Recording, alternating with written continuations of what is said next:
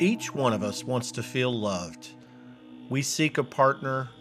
We navigate dating introductions to hopefully find someone to share our lives with. We commit to a relationship and try to make it work. We fail. And we find the courage and energy to start over. We all want to be loved. We seek love. We find someone to love. Then what happens next? I'm excited to rejoin our conversation with Richard Begdonis, where he talks about his life after the big kiss and the quick marriage after 12 days. Let's hear what Richard has to say about the last 10 years of his marriage to Tina. How did you know so quickly that Tina was your partner and going to be your life partner? The first kiss was merely setting the stage that I am interested in having, having an intimate relationship with you. The kiss is obviously a signal for intimacy, and the opportunity to leverage that first dinner and that first date to show these are the component parts that make up who I am. And she did the same. And we were both very transparent about it, which was really great. It was refreshing. And when we ended up going to Mexico, and I saw that we could travel together and how well we traveled together, even under some really awkward circumstances, I just knew. She was on the beach.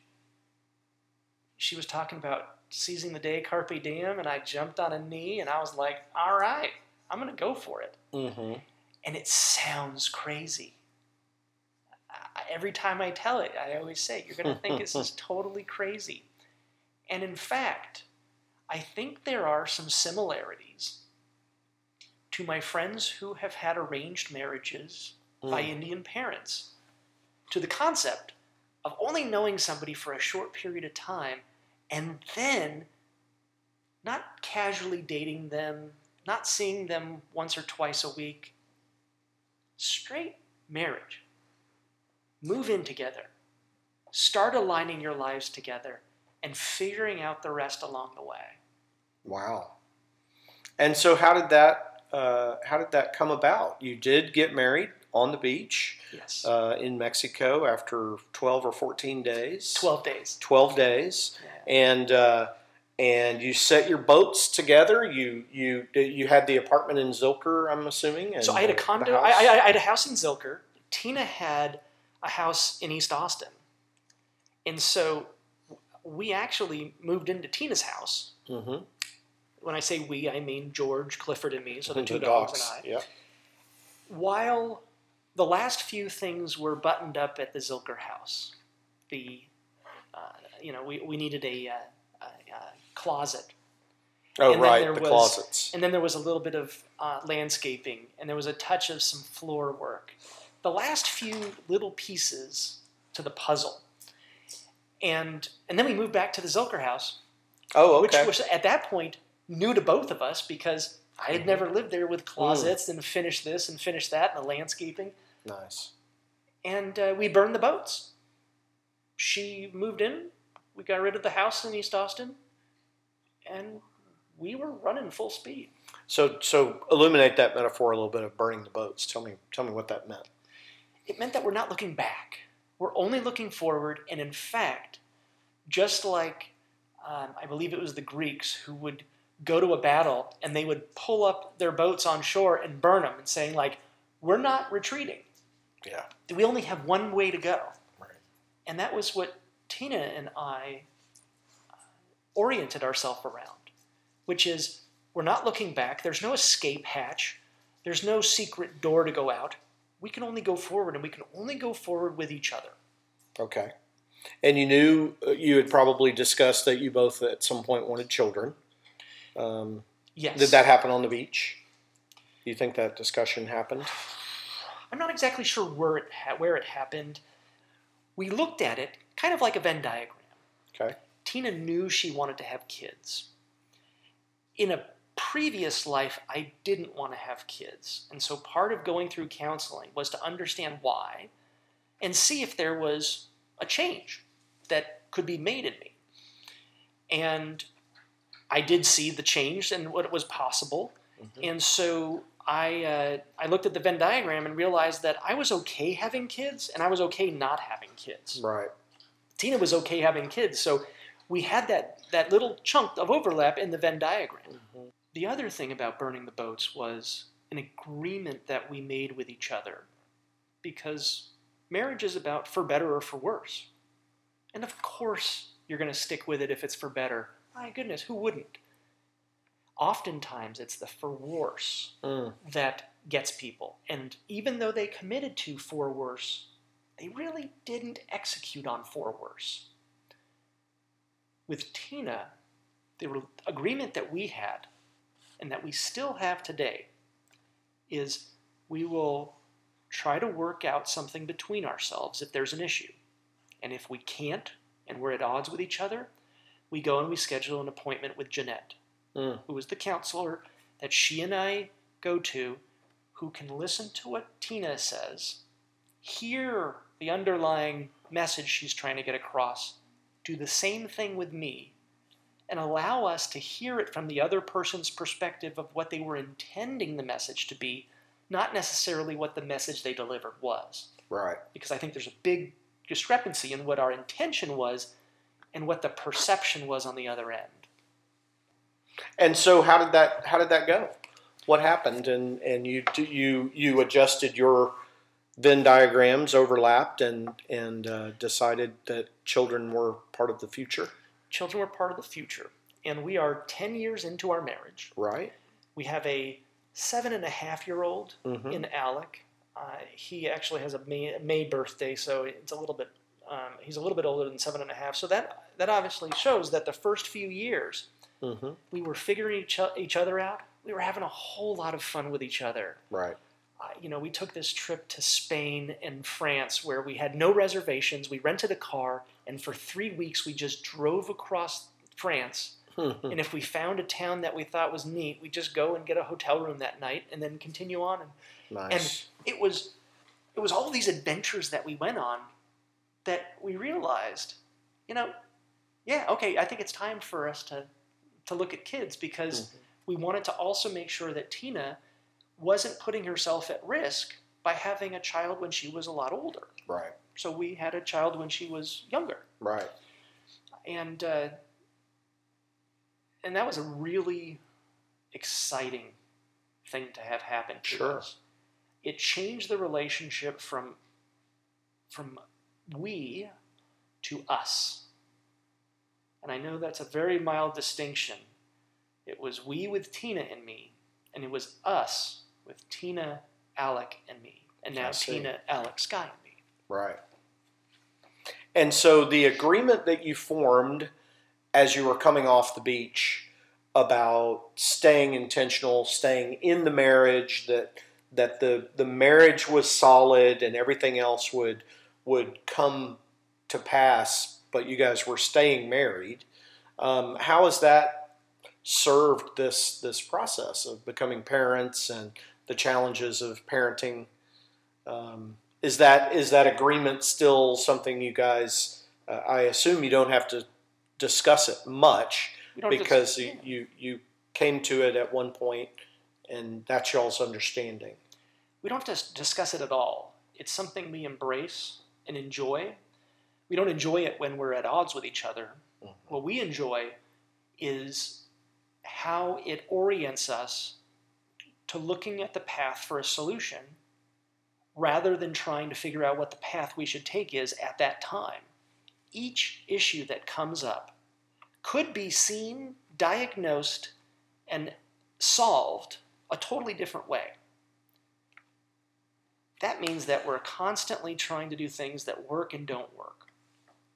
We know that talking to a counselor works. We come out of it feeling better. We don't feel 100%. It takes that time after we've had the issue, we've worked through it, and then we've made amends with each other through our actions, that we fully heal, the opportunity to have the counselor help us get to that first 50% of feeling better is so critical compared to what it would be if we were trying to figure it out on our own. Sure. And figure it out when we're emotional, which never leads to really quality outcomes when we can't use, our intelligence and we use our emotions instead. Yeah. And so that, essentially, there's no exit, right? So the solutions that you guys want to figure out for a disagreement that you're having, the fracturing of the relationship is not one of those paths. That's just not an acceptable path. So all the solutions have to be joint, have to be collaborative, and have to be moving forward as a we or as an us. Yes. That is the more intentional piece. So it almost, especially when you go to the us and you lift it up to include the children, right? It's much bigger than you and Tina now. Yes. It's exponentially larger by 4. Yes. And if you include the dogs, maybe they're another half. So that intentional, conscious, connected, we are staying together, that I can only assume is shared on both sides with you and Tina, has been one of those bedrocks within which you decide to form solutions, agreements, new agreements, based on the known fact that you guys are staying together. Yes. That's pretty amazing. Thanks. And we show it to our children. This is one of the things that I really love about the relationship with Tina, is we, the two of us, we can get into an argument with each other. And sometimes the kids might even know that we're at odds with each other. And what we do is we make sure that the children hear us make up. And we actually make up in front of the children. Tina, I'm so sorry that I said that. Will you accept my apology? Yes. Oh, Richard, I said this. Will you accept my apology? Yes. I'm so sorry. Yes. And the children not only see us get into a disagreement, they see us get into an alignment as well. So you actually make up in front of the children, which is a beautiful practice, because you're demonstrating and you're showing them how it works, how a collaborative relationship works. And they can use those skills in their everyday lives, obviously with one another, but really in the broader world, you're giving them wonderful, loving examples of how to navigate a relationship, and a healthy one. It's role modeling. Yeah. And most importantly, they know, you can ask the children, if we have to apologize to someone who's in the family, a true apology includes a hug, a kiss, and I'm sorry, will you accept my apology? And the other person saying, yes, I will. Wow. If the other person says, no, I won't, that's an indication that they need some space and time to be able to accept the apology. And then we just step back for a moment, we give them the space, and then we come back eventually and ask them, would you be willing to accept my apology now? I'm sorry. And for people that aren't in our direct family, an apology includes all the same things minus the kiss. So when you see the two kids get upset with each other, Alec will walk over to Sky and say, I'm sorry, will you accept my apology? Sky says yes. Alec gives him a hug and a kiss. Nice. It's the most beautiful thing, and it's something that is based on an intentional mode that Tina and I have for showing the children when things get into trouble and how to get out of the trouble. So, Richard, you talked last time about your life's purpose once you had these two children dramatically shifted in a very spiritual way, that one of the main reasons that you're on the planet is to raise these two healthy young men. Yes. And so modeling that behavior for them and giving them those skills throughout the course of their entire life shows them such a powerful model of how to be in a loving and intentional relationship as they go forward. Is that part of that practice? Is that another one of these big intentions that helps you set course for your life? It absolutely is. And it's the same for Tina. It's an agreement that we have.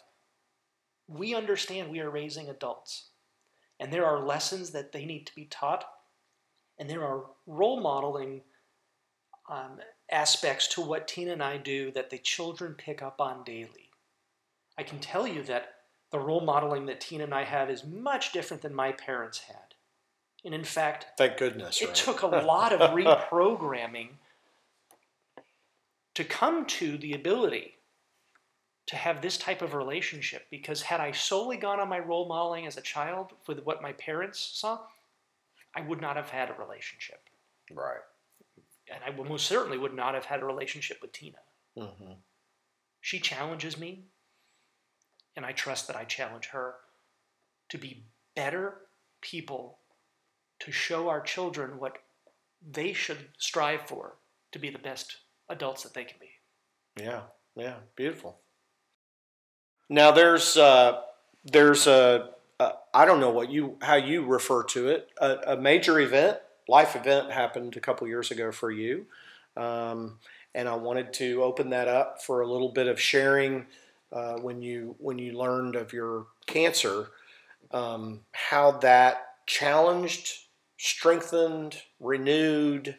How did that transform your life, and how is it reflected today in what's going on? There was a large change when I received word from my gastroenterologist that I had won a golden lottery ticket because I had cancer. I couldn't figure out why he connected the two together, and now today I sit here and say, he was absolutely right. He had no idea why. He was absolutely right. He called me and said that you have mantle cell lymphoma, which is a rare form of cancer. And we need to get you into an oncologist right away because it's a very aggressive form of cancer. And I remember leaving my office, walking upstairs to Tina, and telling her that I have cancer. And she and I immediately went to Dr. Google and freaked ourselves out. And we were in pain together. We were sharing our pain together. And the strength of our relationship was shown in how we dealt with it. We eliminated the negativity. We focused on executing. We need to get me to the best person in the world who can solve this. And it turned out that person happened to be in Houston in a Dr. Wong at MD Anderson. And what the gastroenterologist did not know, and the reason why he said you pulled a golden lottery ticket, he thought it was just because we caught it early. Oh no. It happened to be that this Dr. Wong had been working on a clinical trial for 15 years with 2 different pharmaceutical companies that needed to work together in order to have a positive outcome. They each had a pharmaceutical that, when coupled together, I was the very first patient in the clinical trial, and I was cured within 56 days. Patient 0. Patient 1. Patient 1. Patient 1. Wow. And he had no idea, because this was months later that this actually happened.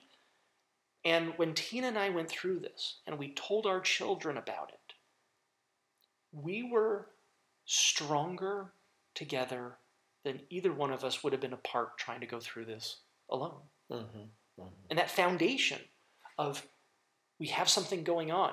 We didn't hide it from the children. In fact, kind of like, The Hunt for Red October. We're not going to run from the torpedoes. Turn into the torpedoes. Run straight through them. Hit them before they have a chance to explode. Right. We did that. If you would have asked my son Alec, does your dad have cancer? He would say, oh yeah, absolutely. And he's doing great. And then when the cancer was cured, we all celebrated. And if people said, hey, your dad had cancer, he says, oh yeah, my dad had cancer. He's fine. Right. It's helped him also with the children in his class who have had parents that have been diagnosed with cancer.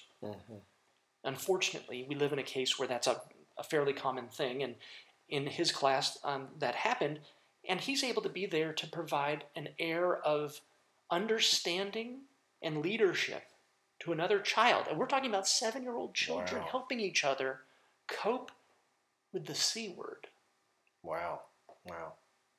So our family's spirituality and coming together under crises really helped us power through it. And it's become a positive. Wow. And you're cancer-free at the moment?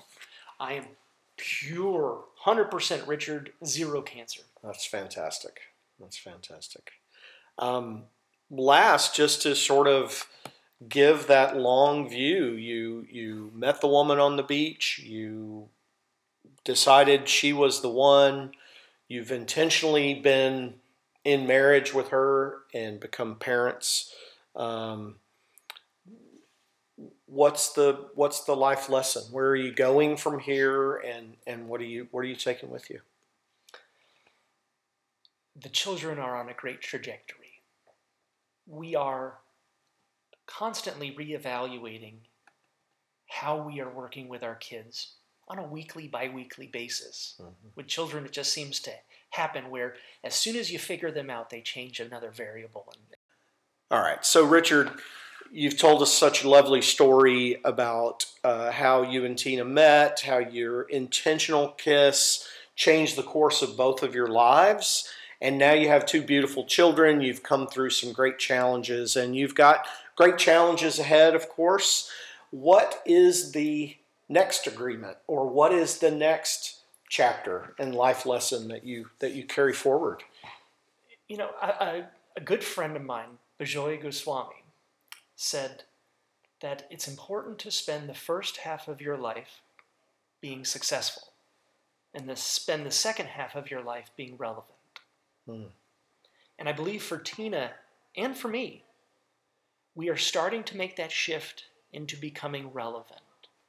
And the way we're doing it is Tina is getting a master's degree at Harvard. Right. And is writing a book on the challenges that co-founders have in their relationship while building a company. I'm focused on sharing my experience going through the process with cancer, the way that I was able to meditate, eat, recover, and work out through it. And we're both trying to help others make all new and exciting mistakes. Don't make the same mistakes we did. Sure. And here's the recipe that we have created. In Tina's case, it's a recipe for co-founders to work on solutions.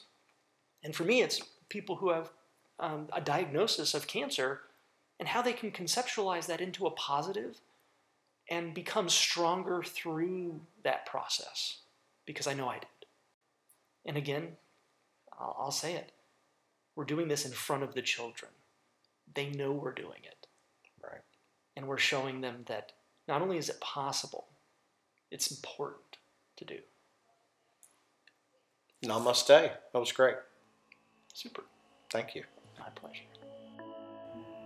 What a lovely story Richard and Tina have given us. A story of love, of strength in the face of adversity. And I love Richard's statement. We were stronger together than either one of us would have been alone. I'm John McElhenney. Thanks for listening, and I'll see you on The Whole Parent.